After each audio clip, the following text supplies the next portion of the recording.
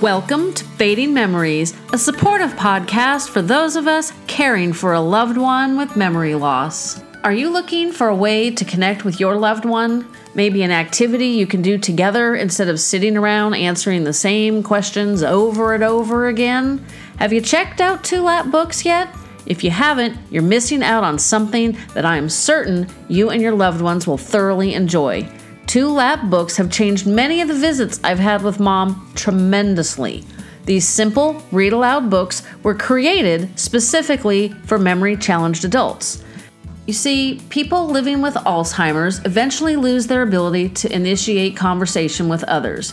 Because of this, these uniquely adapted books, quote, give voice to these loved ones. By using the book's large, simple text and beautiful, colorful illustrations, we can initiate conversations. Most noteworthy, we can make meaningful connections with our loved ones and help stimulate their mind. Caregivers will enjoy sharing these books and creating purposeful, interactive activities for engaging people with memory deficits. Reading these books together could very likely bring out memories you can cherish together. There's a link in the show notes to the My Favorite Things page on my website. The page is linked to the Amazon pages of all my favorite books and products that have helped me with my mom over the years. Definitely check it out. I'm certain you'll find something that will help you like they helped me. That's why I created this page for you. And if you ever run across something that is beneficial to your life and helping you with your loved ones, please let me know. On today's episode, I have a fantastic conversation with author and dementia daughter, Anne Campanella. Anne wrote the book, Motherhood Lost and Found. She was coping with a mother with Alzheimer's while also trying to become a mother herself. We have a fantastic conversation about the ups and downs of caring for a mother with Alzheimer's while also caring for children. I'm sure you'll get a lot out of this, and I hope that you take a look at her book, Motherhood Lost and Found. It's linked on the My Favorite Things page. So let's welcome Anne. Good afternoon, Anne. Thanks for joining me. Good afternoon, Jen. I'm so happy to be here. Thanks for inviting me. You're welcome. So tell me a little bit about your mom and your journey. I would be happy to. When I was in my early 30s, my mom began to develop signs of Alzheimer's. My husband and I had just moved from Houston to North Carolina, Houston, Texas to North Carolina, and we were looking forward to starting a family. We were going to bring my horse home. I was going to teach riding lessons, and I'm a freelance journalist, and so I had all kinds of great jobs lined up. My husband had good work. Everything was going well in our family of two. And then suddenly my mother started showing signs of Alzheimer's. At the same time, I had my first miscarriage. And I was just kind of unprepared for that kind of illness. I really had no idea what we were stepping into. And she was actually ill for 14 years before she died. Well, my mom, I think, has had the disease for about 18, possibly longer. Wow. Looking back, we think she might have started showing signs in mid-1995, which puts her possibly showing signs of Alzheimer's at an age that is 6 months older than I am now. Wow. Yeah. And she's physically terrific, walks fine. She doesn't have any physical challenges, but her memory is just gone. Yes. And it's funny looking back with my mom too, Alzheimer's probably showed up much earlier than we were really aware of because we weren't looking for it. And it was about 20 some years ago that my mom began showing signs. So very similar to your mom. And I actually wrote the book that I felt like I needed to read when I was losing my mom. There were not a lot of personal stories being written at that time.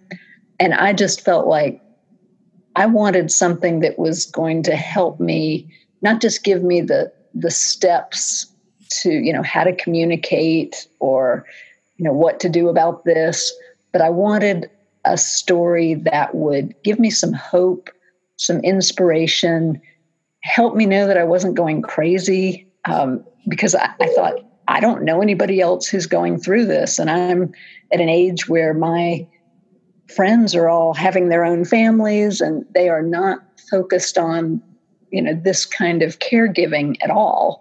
And so I thought, there must be other people out there who really need to read something that's going to give them a map to how to get through something this difficult. So that's really how I began writing my book. That's awesome. I started the podcast because I was searching for information on how to connect with my mom, how to have more meaningful visits. All of the traditional advice did not apply. And I don't know if that's because she's in the later stages or just because the disease has affected her brain differently than, say, the average, which is kind of a misnomer. I tried looking through old scrapbooks of pictures of my sister and I. That was painful. I took her wedding album with me one day and we looked through that, and that was a little better. She recognized herself and parents and my dad, who passed away March 2nd of 2017. But she didn't recognize siblings, cousins, or any of the other family members who were at her wedding. And of course, they're not labeled as to who each person is, so I have no idea who they are. So that's some lost history. And she's very good at asking the typical same question over and over again. And occasionally, like this week, she asked me, well, what have you been up to? Pause. Probably not a lot, right? And I had the hardest time not laughing at her because my life, as you know from our little kerfluffle with scheduling that I screwed up on, is absolutely bonkers right now. My husband's running for city council. We're both self-employed. I'm growing this business while running my other business. I mean, it's just like, there's days I feel like a dog chasing my tail. And my first reaction was just to laugh. And then it dawned on me, she has no clue who I am. I mean, she would never say that to me if she knew who she was talking to. So it's been frustrating. And that was the whole point of the podcast, was to find other people going through this. My support group has a tendency to be older people because my mom is only 75. Yes. Yeah. So it's challenging. I frequently at the support group am closer to the grandchildren dealing with grandparents than I am with other caregivers. I'm kind of in the middle. I definitely can relate to that because in fact, I went to a support group at one point and I felt like I was the children of those people who were going to the support group and they were going for their parents.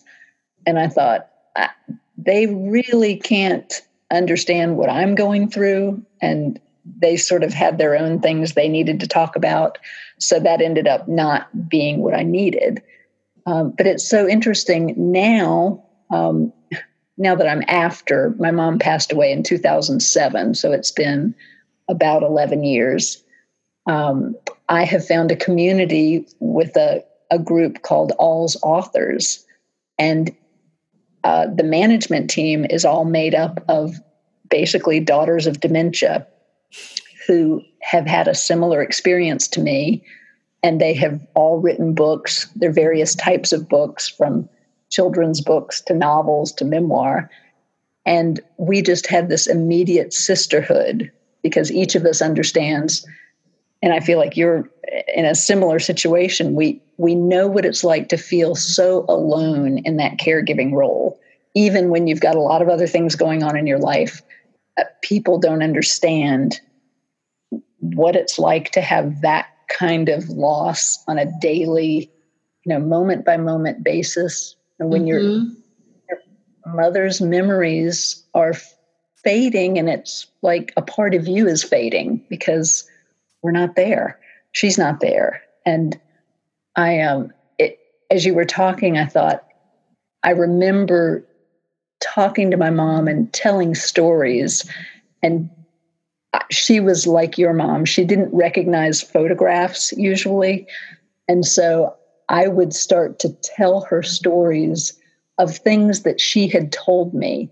And as I sort of continued with these stories, she would fill in little bits. I wasn't always sure if they were true, but I think, parts of them were. And in the earlier stages of her disease, I just because stories are so important to me, I made a special effort to really spend time just sharing these stories and then trying to ask questions in whatever sort of gentle way I could to get her to tell just a little bit more about what she had lived through. And that did seem to work for a while. Yeah, unfortunately, my mom, I think, is beyond that. We had a conversation a week and a half ago where I try to, she lives in a memory community. And so I try to take her out for little adventures, to be one with nature. She loves to watch kids in the park. And we do that a lot. Yes. The weather's changing, so that's going to be a little more challenging as we go forward.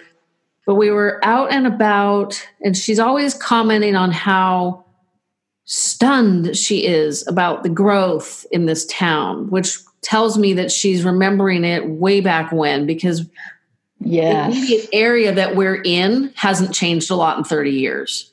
Right. So she started talking about when her grandfather passed away.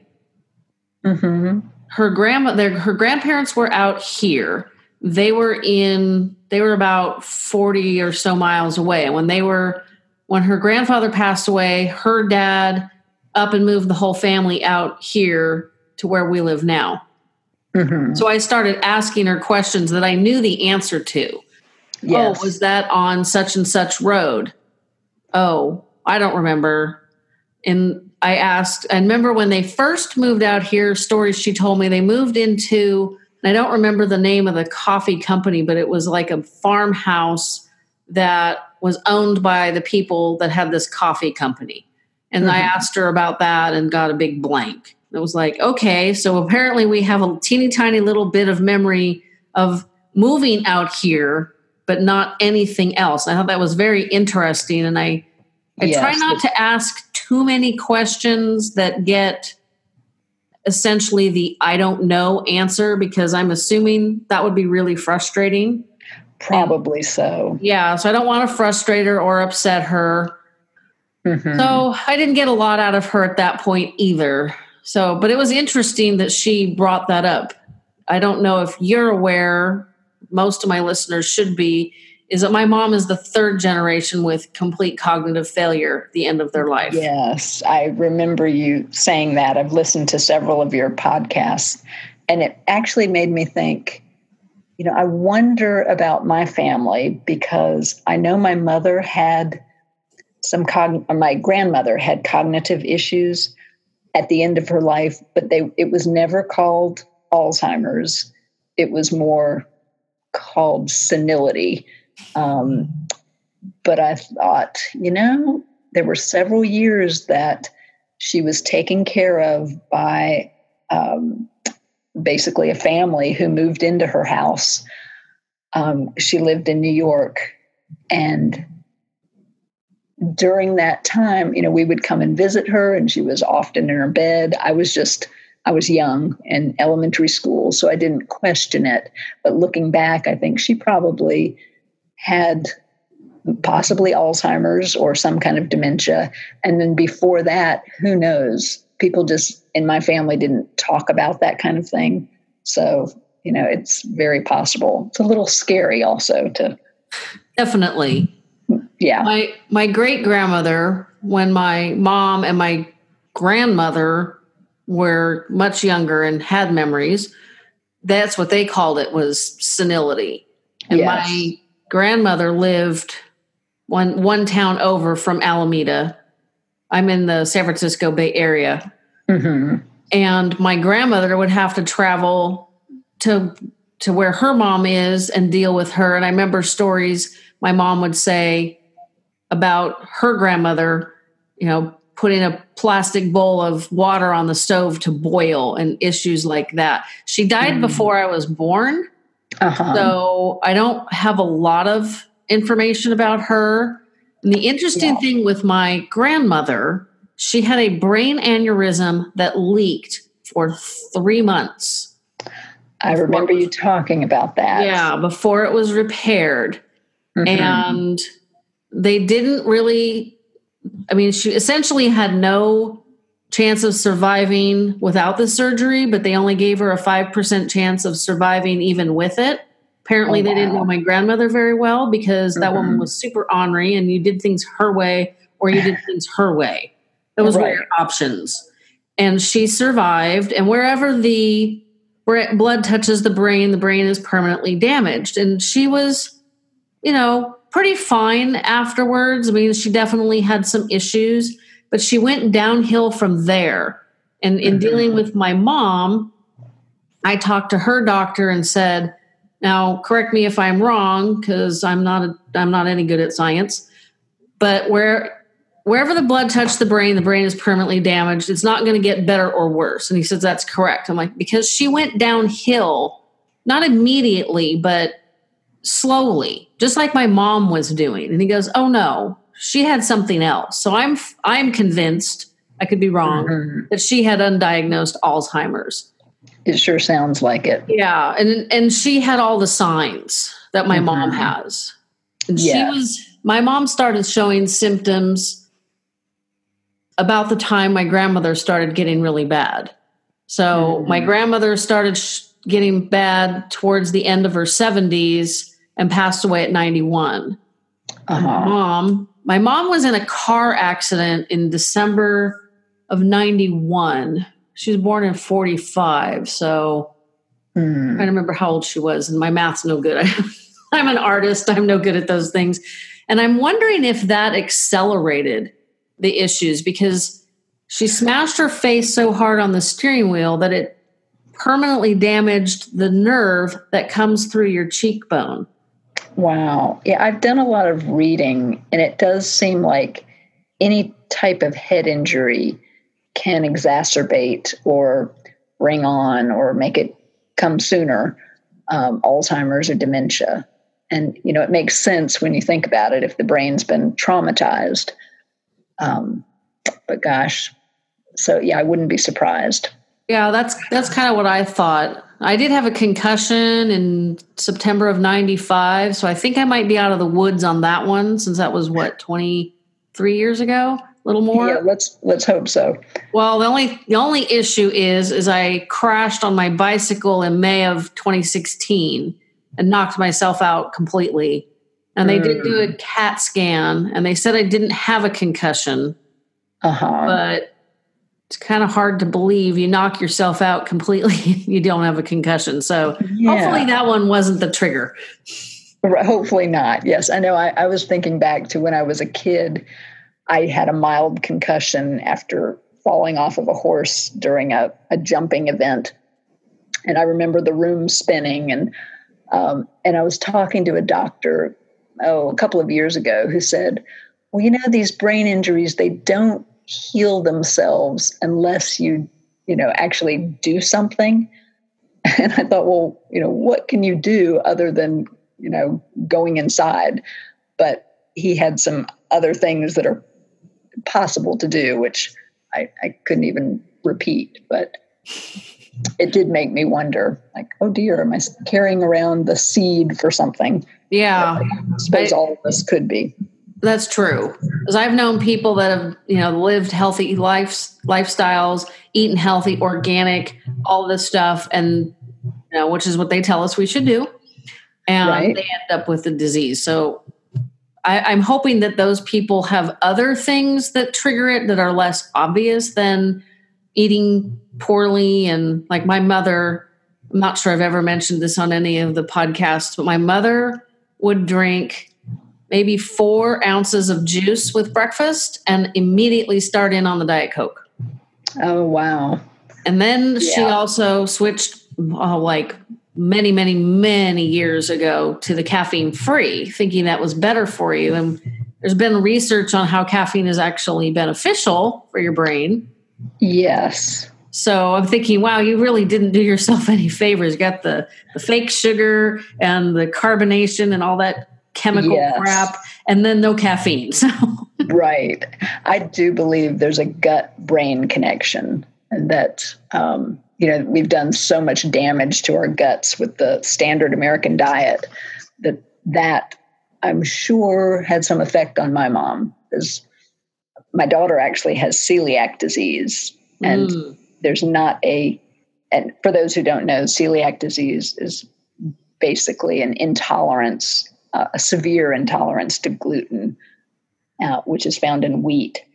And there's not, in the medical field, they have not yet drawn a definite connection between celiac and Alzheimer's, but I predict that will happen at some point, just because I think the gut is so important to health, in every layer of health, that it can't help but be a factor in Alzheimer's.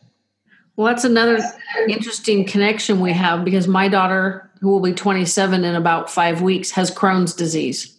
Oh, does she? Yes, she does. Interesting.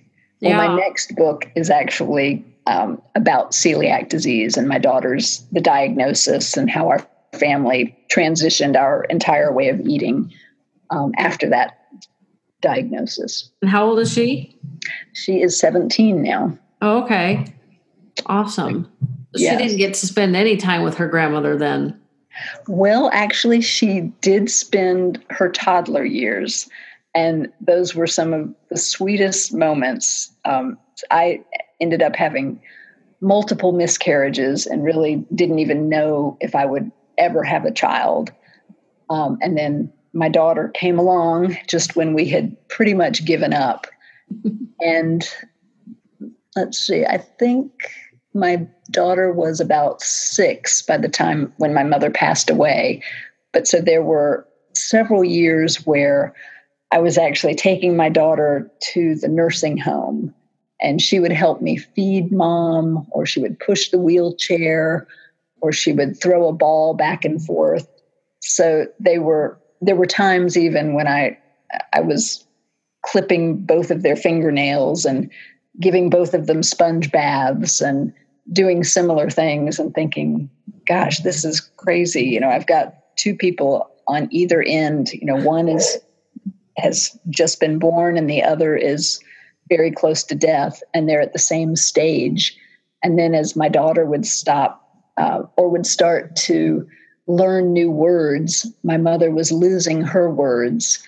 And so it was just a really wild experience to be right in the middle of that, and to be kind of balancing the two. And that was probably when I realized just how important it was to not be working so hard to be doing particular things for my mom, but to just be, so that I could feel what it was like to be living, with a daughter and with a mother, and just absorb, the beauty and the simplicity of just the pure existence, and how special it was that 3 generations could be in one room at one time. And, having not known if that would ever happen, it just gave me such a sense of peace and joy to actually have the 3 of us there together. That's really nice. Oh, thanks.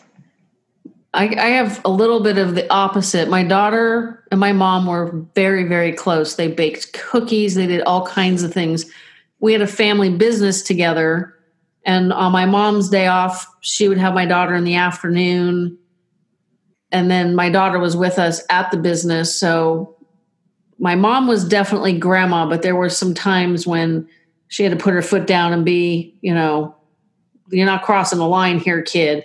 And so Right. my daughter just loves her grandmother, but the way my mom is now, my poor daughter she just cannot cope with the loss. And when we first moved my mom into the memory community, my sister, my paternal grandmother, who is 100 as of last week. Wow. Yeah, and fine, except for visually, mostly blind due to glaucoma. We would all kind of go in mass. And I got my daughter to go one day with us.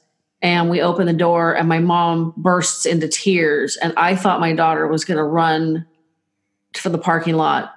And I've been able to get her to go back with me a couple times, but it's just emotionally devastating for her. She's always telling me, I don't know how you do it. And I'm like, I don't know how I do it either. And right now with life being super insane, it's harder because it's almost impossible mentally to slow down into her reality. Yes. I have a little story to share about. Oh, good. I could use that. Well, it reminded me of, there was a time, this was before my daughter was born, when I thought to myself, I just want to spend some time with mom. She was always up and down with her health, and it felt like she was on the edge of death multiple times. And she had been at one of those phases, and then she sort of took a few steps back, and I thought, okay, I'm going to make a special effort to just do something really special for her. She loves nature. She loves the water and the ocean, and we live in North Carolina. And so I took her to the beach, and I thought, I'm going to just take her in her wheelchair and push her out onto the pier so that she can, see the seagulls and listen to the waves and just enjoy. It was a beautiful spring day. So I got her out of the car, got to the bottom of the pier, and there's this ramp. And I thought, this is going to be tough just to get my mom up to the pier. And eventually I did get her up there. I'm sweating. I'm like, oh my gosh, let me just get her up there. And she's sitting there. I'm thinking, okay, now our beautiful day is going to start. And a moment later, we're sitting there. The waves are sort of gently lapping against the pilings. And she says, I have to go to the bathroom. And mom has diapers, but she doesn't know whether she needs them or not. She's forgotten that she even has diapers. And so, I'm like thinking, do I tell her, just don't worry about it, just go?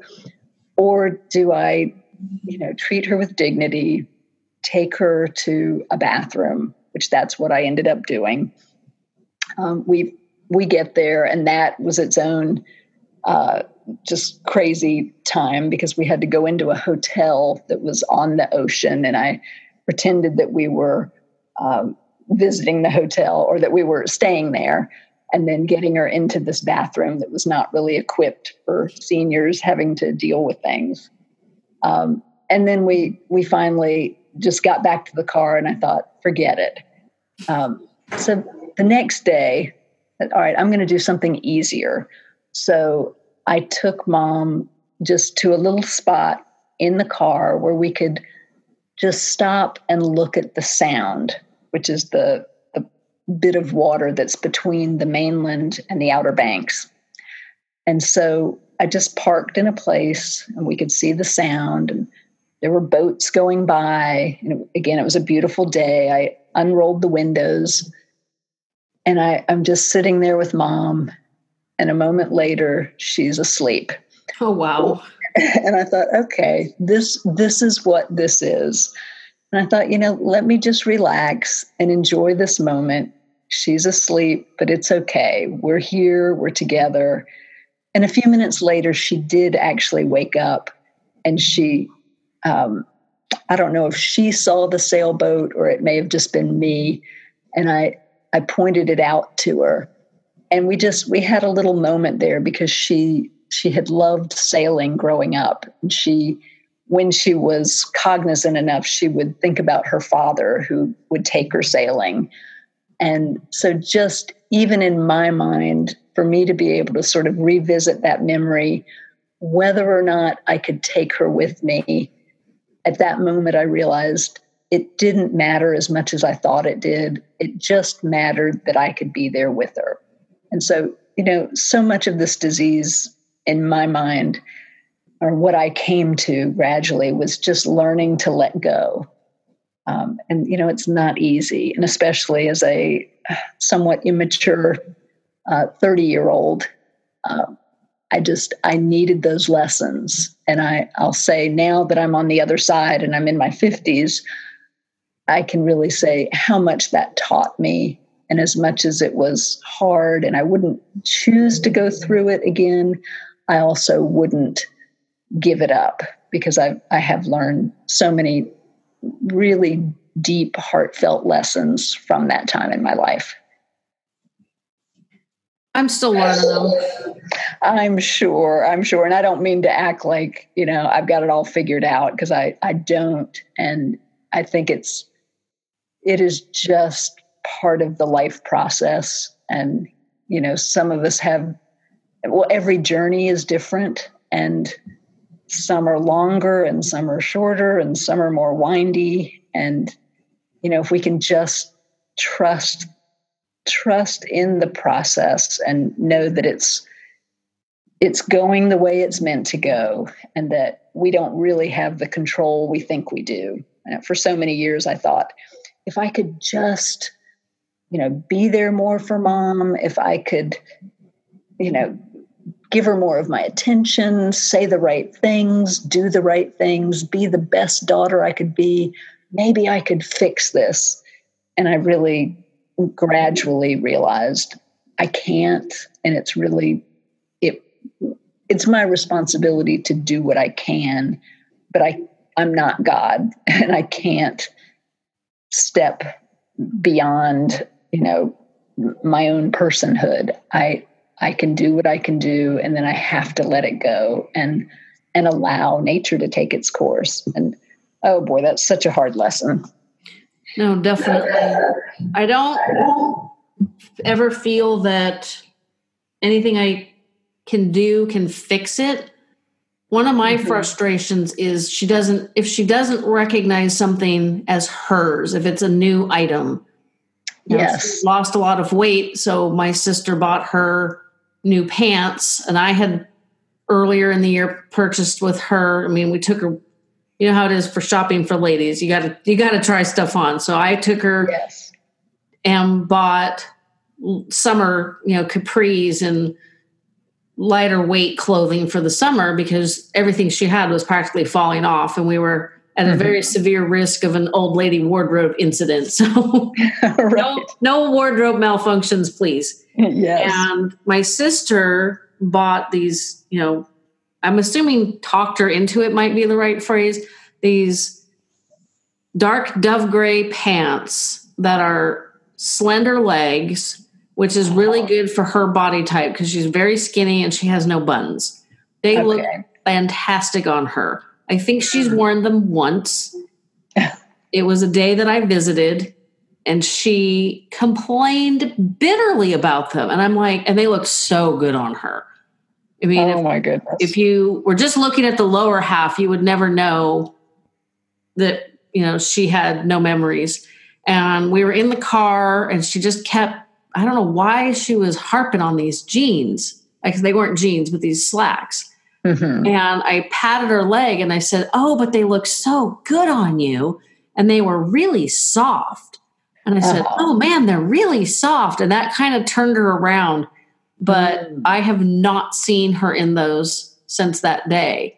And I actually had to force her out of a sweater that I have seen her in 7 of the last 8 times. And I was looking through photographs the other day, And I think she's worn that sweater probably predominantly this year. And we're talking, this is October 4th when we're talking.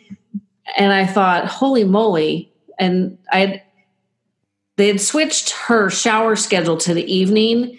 And a couple weeks ago, I'd asked the staff, I said, is she giving you a hard time about getting dressed? And they're like, oh, yeah.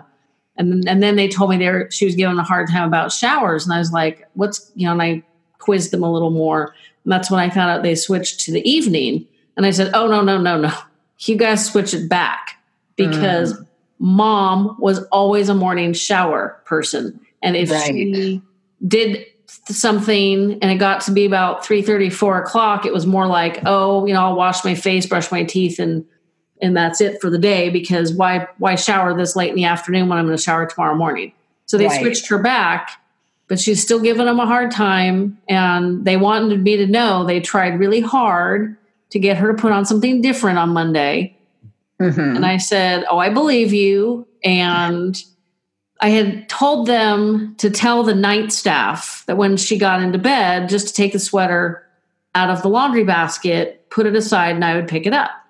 And then I realized, I've just basically told the staff to steal my mom's clothes. That's probably not real good. And I knew that me telling them and them relaying it to somebody else, I'm like, let me give this one more shot. So I was getting her ready for the dinner hour. And I said, you had this sweater on yesterday and you have it on today. And I said, it's dirty. And I pointed out where it was a little bit dirty. And she tried to argue with me. And I said, I have to go and get back to work. And I got to take this sweater to the dry cleaner. So can you take it off for me? And I took the sweater home. Yeah. It's not going back for a while. I totally relate. It's so funny. Speaking of gray pants, there was a pair of gray pants.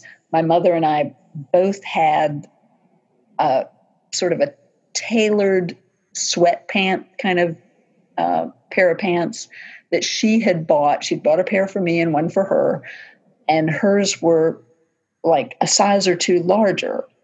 But she was visiting me, and she found my pair hanging up in the laundry room. And so she grabbed them and put them on. And she was showing me. She's like, "Anne, don't these pants look so nice?" And I was like, "Mom, those are my pants." And I was, just thinking, oh, no, she's going to have an accident. And I really like these pants and I want them back. And I was just acting like a child. But she was also acting like a child, and she's like, "No, they're not your pants. They're my pants. Look how nicely they fit." And she had lost some weight, like your mom. And I finally resorted to lying to her in order to get her out of my pants.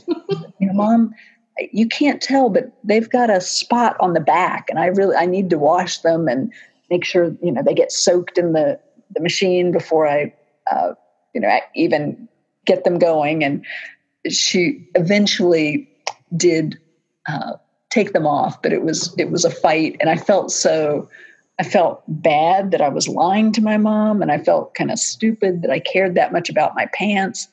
But at that moment, I was just like, I just want my pants, and I want my mom to be normal, and she's not. And those little things can just throw us over the edge, I think. Oh, I completely agree. I actually brought home 2 items of clothing of mom's. She has a blouse that was the other wear more often than not item. My aunt went and visited and posted a picture on Facebook, and my sister texted me and said, "Does mom wear anything other than, quote, that shirt?" And I said, "Well, she wears that one a lot, but she didn't have it on yesterday, so I think we're okay." So I thought, you know what? We're not going to default to that one. So I just brought that one and the sweater she's had on. I mean, she's had it on. It's a 3/4 length sleeve, medium weight, cotton acrylic sweater, and she's worn it when it's 95 degrees. I mean, this is California. We are just now entering fall. The mornings and the evenings are cool. The days are warm. We're in the mid 70s, got a maybe few days left of low 80s. So that's the current temperature. But she was wearing this sweater in July when it was 105. And I would try to get her to change because I didn't want her to overheat. And she doesn't really like to drink water. I can get her to drink other things, but water is obviously more important, especially when it's hot. And it's difficult because you don't want to insult them. Right. And oh my goodness, she's so fussy too. I had to pick up photographs at Costco for a charity event I did. I'm also a photographer. I don't know if I mentioned that. Oh, yes. I gathered that. And they had these fantastic rain, like a medium length trench coat. So it was like almost knee length. Mom and I'm 5'2". She used to be 5'4". So she's about my height now, maybe even a little shorter at this point. Yeah. And it looked so good on her. And I'm like, you really don't have a good jacket for the rain. And you and I go out a lot. So it's starting to get to that time of year again. And I did everything to try to talk her into this $30 jacket. Would not hear. She was super hung up on the fact that the sleeves were too long. And I kept saying, we've had that problem our entire life. Which reminds me, I need to write down this on a Post-it note. My good winter jacket is the same thing. The sleeves are probably 1.5 inches too long, and I'm always rolling them up, and I hate that. So I've been threatening to take it to the dry cleaner, have it shortened for months. I better hurry up. Well, isn't it funny how, our parents or mothers could be so forgetful about so many things, but boy, they're going to remember those details. Like, no, we can't have sleeves that are too long. It's just the thing that you think, well, if she could just forget that, everything would be okay and go a little smoothly, but no.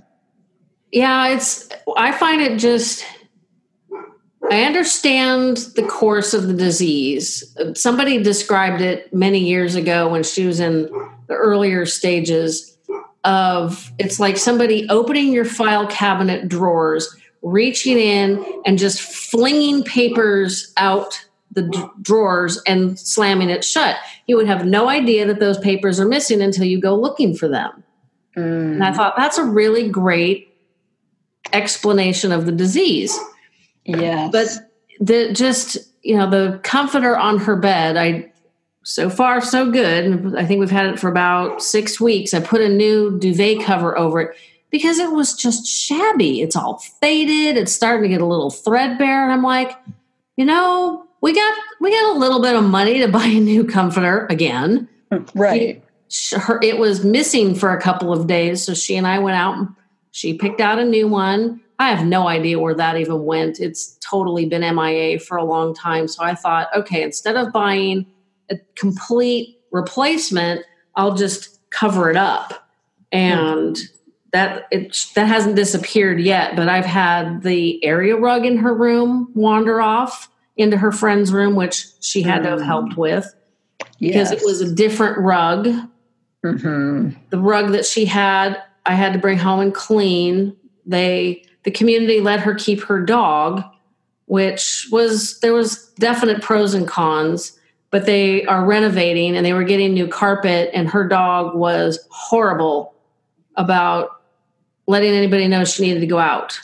And she could come in from the courtyard and pee on the rug. When they said, we're getting new carpet, I'm like, okay, it's time for the dog to go. Got it. So I took her area rug out of her room to bring it home to clean. And my sister had a second rug for her that's fantastic. It's so much cuter. And the next week I show up and it's gone. And I was like, it was all I could do not to just lose my cool. Like, where is your bleeping rug? Oh gosh, I know that's one of those learning to let go lessons. Well, fortunately, she's very, very close with another gal. And when I rolled out this rug, it's an off-white background with plate-sized buttons. And my mom was a seamstress. And the buttons are all very bright colors with some interspersed black ones. So it's just really vibrant and it's really nice. And even with the vibrant colors, it's not like, some things that are vibrant are just almost too much because it's a simple pattern.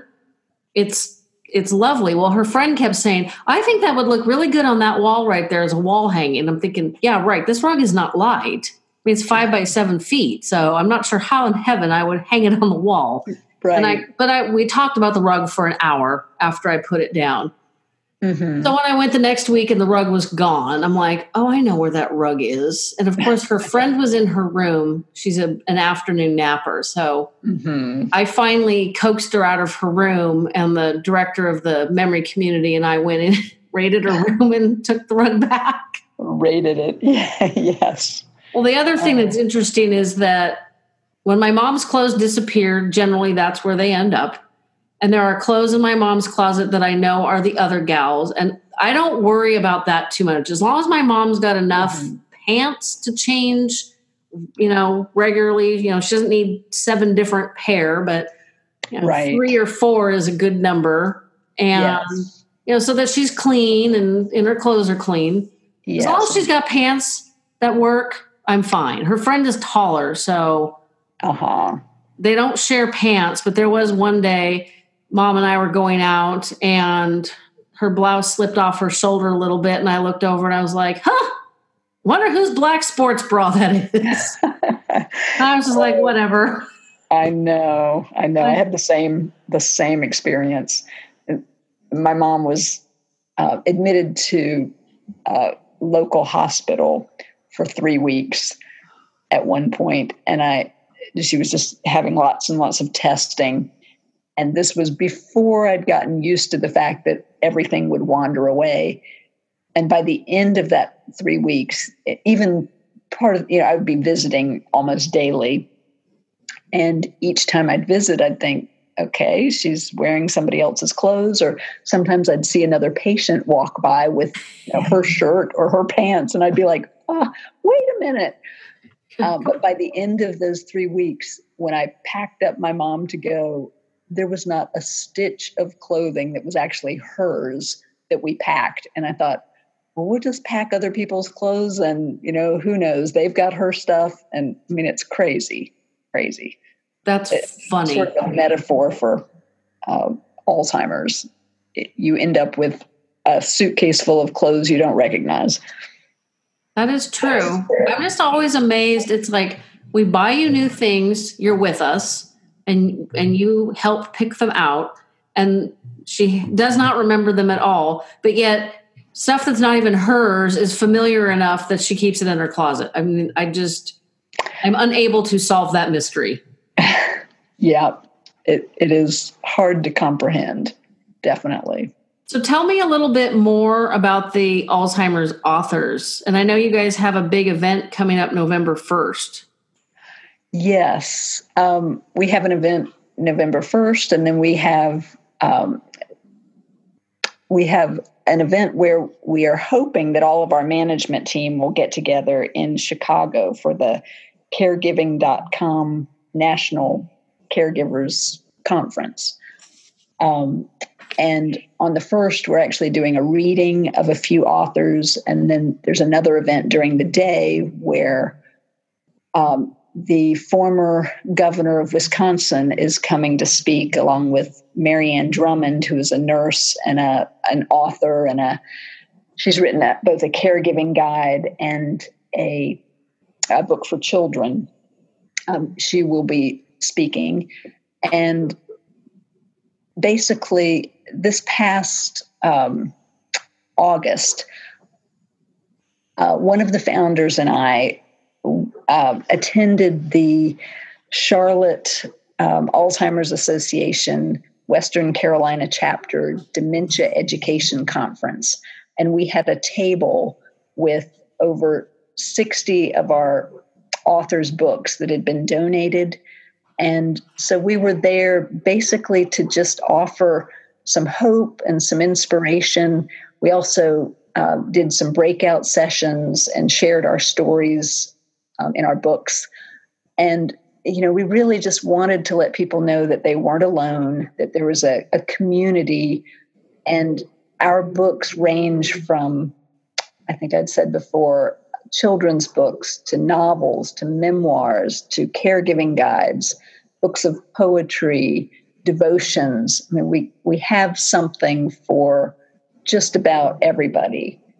There are guides for people who are living with a spouse and trying to care for them. There are guides for just each step of the way and each different segment of the disease. And just finding all of these women, for me, that was just such a gift because, again, I may have mentioned this, but we really felt like we were sisters, and, nobody understood what we'd been through as well as they did.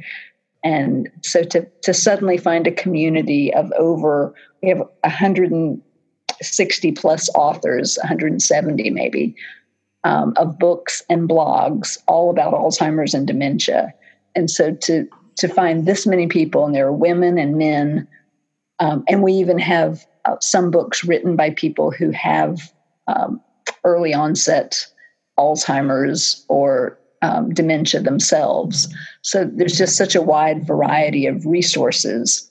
And to be able to share those resources with caregivers has just been so gratifying, and something that I so, wanted and needed when I was going through it myself, that to actually be on the other end and go, look, we have something for you. It was just such an incredible experience. And we're so excited about all the different events that are coming up and opportunities to meet caregivers and to just offer them. I mean, I really believe that books can save lives. I am an English major, and I have just always been attracted to stories. And so I just love that when you read a good story, it takes you on a journey. And if you've been a caregiver, as you have, you know that journey is rocky and difficult. And it's a path that not everybody wants to travel. But if it's a really good book, it takes you not just over the rocks, but it also takes you to the scenic views so that you have a new perspective and you can actually embrace and get a sense that this is a season in life. This is not everything. And I love the fact that good books offer hope, and they really can bring people to a new place. And so it's just such a gift to be a part of All's Authors and a community where there are so many wonderful books to share. Now, is there a spot where they're all categorized together? Yes. You can go to allsauthors.com, and that's ALZ authors.com. And there's a bookstore. And if you just click on the bookstore link, what we do at allsauthors.com is each week we feature a new book, and an author will write the story behind the story of their book, basically what brought them to write their story. And each one is about Alzheimer's and dementia. And so you can read the blog and all the blog posts. And we're actually getting ready to put out an anthology of our first year posts. And so that's going to be available probably in the next month or so. But if you're just looking to find a particular type of book, if you go to our bookstore, which is on allsauthors.com, you can easily find any of the 170 plus books. There's definitely something for everybody, it sounds like. Yes. And as I say, when I was going through it, I can remember in the wee hours of the morning, I would sit with my laptop perched on my knees, and I was searching any and every site for books that shared personal stories, just because I so wanted to know that I wasn't alone. And I wanted to know that the craziness that I was living with my mom, that somebody else understood. And even if their craziness looked a little different, I wanted to know that they got it and that they survived, and that, there was purpose in it and there was meaning. And that is something that I hope to be able to share in my book. That sounds terrific. Now, does the Alls Authors have any events coming up in Northern California, perhaps? Not yet, but we do. One of our management team is from Washington State, and we have several Alls authors that live in California. And a couple of them have actually contacted me and said, hey, if you do an event in California, I'd love to participate. So I would not be surprised if that won't be coming soon. Hopefully so. And I'll certainly let you know. Yeah, definitely. Southern California is only a plane ride. It's not too horrible a drive. It's actually a really boring drive. And I have a hybrid, so I can do that or fly. And San Francisco is just a train ride away. So it's not difficult to get to someplace other than the very far suburb of San Francisco, which is where I live. Oh, yes. We're as far out as you can get and still be considered part of the San Francisco Bay Area. Yes. Well, I love the fact, Jen, that you are providing these conversations, because I think I mentioned in one of my emails to you, my mother believed in conversation. She was a writer like I am, and she was really the one who taught me the value and the meaning of writing. But she always said that conversations can change the world. And I totally believe that by giving voice to the things that we're going through on a daily basis, the challenges, the difficulties, the successes, the failures, those are the things that draw us together as a community. And, they make us friends. They give us, the stories that we share with each other. They give us hope. They give us an opportunity to sort of look at our lives and go, well, maybe we can do better, or it's okay. We did as well as we could. And I love that you are providing this opportunity for people to share their stories and for you to share your story and for others to listen and trust that they aren't alone and that there are people who are, even if it's just in the cyber world, we're coming beside them. It was part of the impetus for starting the podcast was I did some deep internet research, similar to what you were talking about a minute ago, trying to find ways to connect and to have less frustrating visits, because I had a migraine on Monday. I seriously didn't want to deal with my mom, but I went, and because it's important. I can't just leave her in the care community, the memory community, and let them deal with her because she's my mom. Right. But I realized that finding the information is difficult, partly because everybo's different. I would find information, but it wouldn't apply or it wouldn't work. And so I kept going back to square one. And I'm a reader, but I also realized there was times when I just couldn't sit down in the evening and read a book about Alzheimer's because I'd already been dealing with my mom. And I really like podcasts while I'm driving or cooking or retouching portraits. And I thought I should find one that'll help me. And I didn't find one. So I thought, one, people caring for their family at home don't have time for research and lots of reading and coming up short anyway. They can listen to a podcast while they're doing all the other 100 daily chores that have to be done and coping with their family members. So that was the reason for starting the podcast. And it's been absolutely fantastic. I've learned a lot. I've helped people. It's been wonderful. And that is great. It sounds like we're so on the same wavelength and we're just offering the same thing in different modalities. And, everybody's different, just like each Alzheimer's journey is different and each caregiver is different. And some people love podcasts, some people love books, some people love Facebook, some people love Twitter, just everybody needs something different, but to put it out there so that there's a smorgasbord for people to choose from and to find what they need. I think that is such a gift, and I just salute you for doing that. Well, thank you. I think it's helpful. I don't like to sit and read at my computer, so I don't do a lot of the Facebook caregiving groups, because some of those they're kind of hard to get through. I think it's just the format of Facebook. And I haven't really connected with other caregivers on Twitter, but I have with podcasters, and that's been fantastic. And then, like I said, I do read and I do internet research and I talk to people. So it's kind of nice to have a variety, because, maybe today you're just like, I just can't cope with listening to somebody else talk about Alzheimer's, or I just don't feel like reading.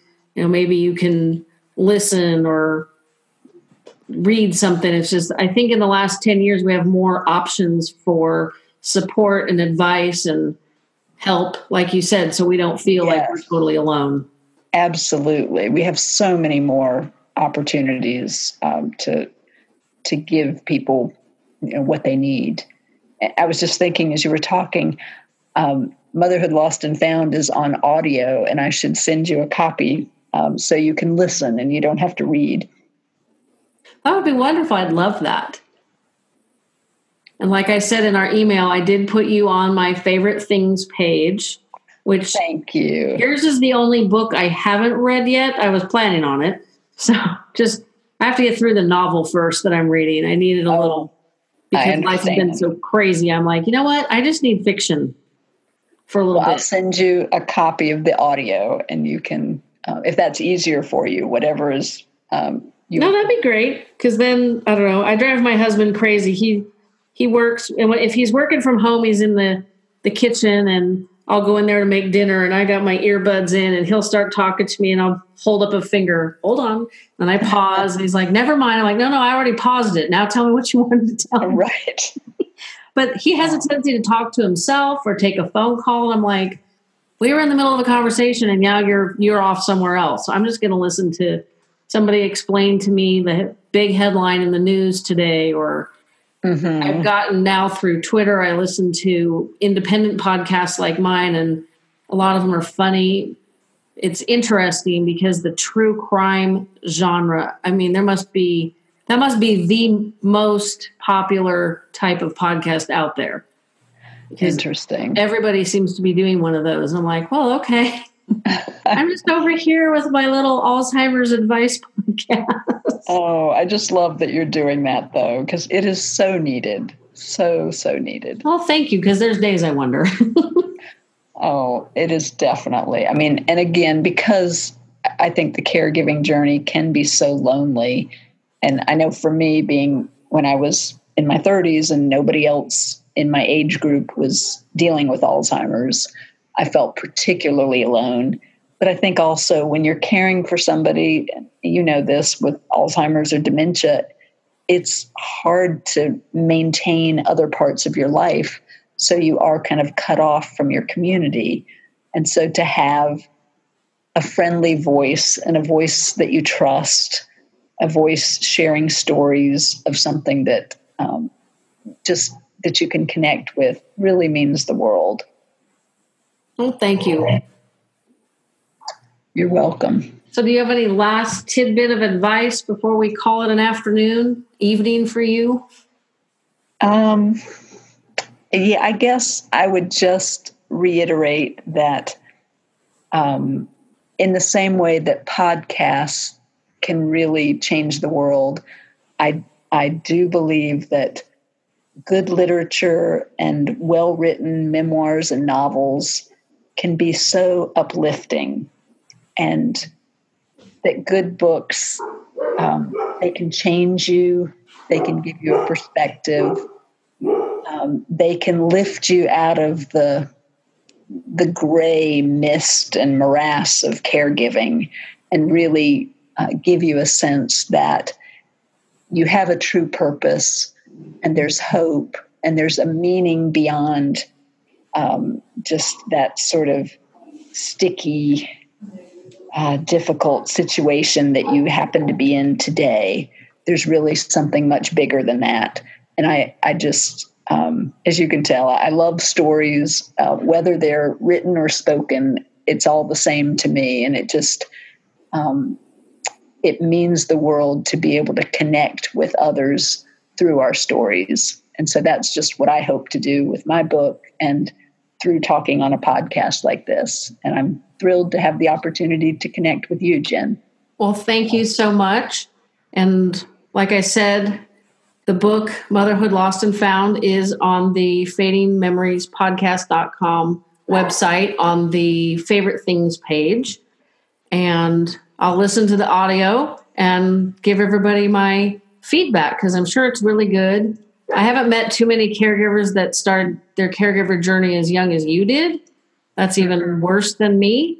So I'm sure that's a good story for a lot of people to hear, even if they're that age caring for grandparents.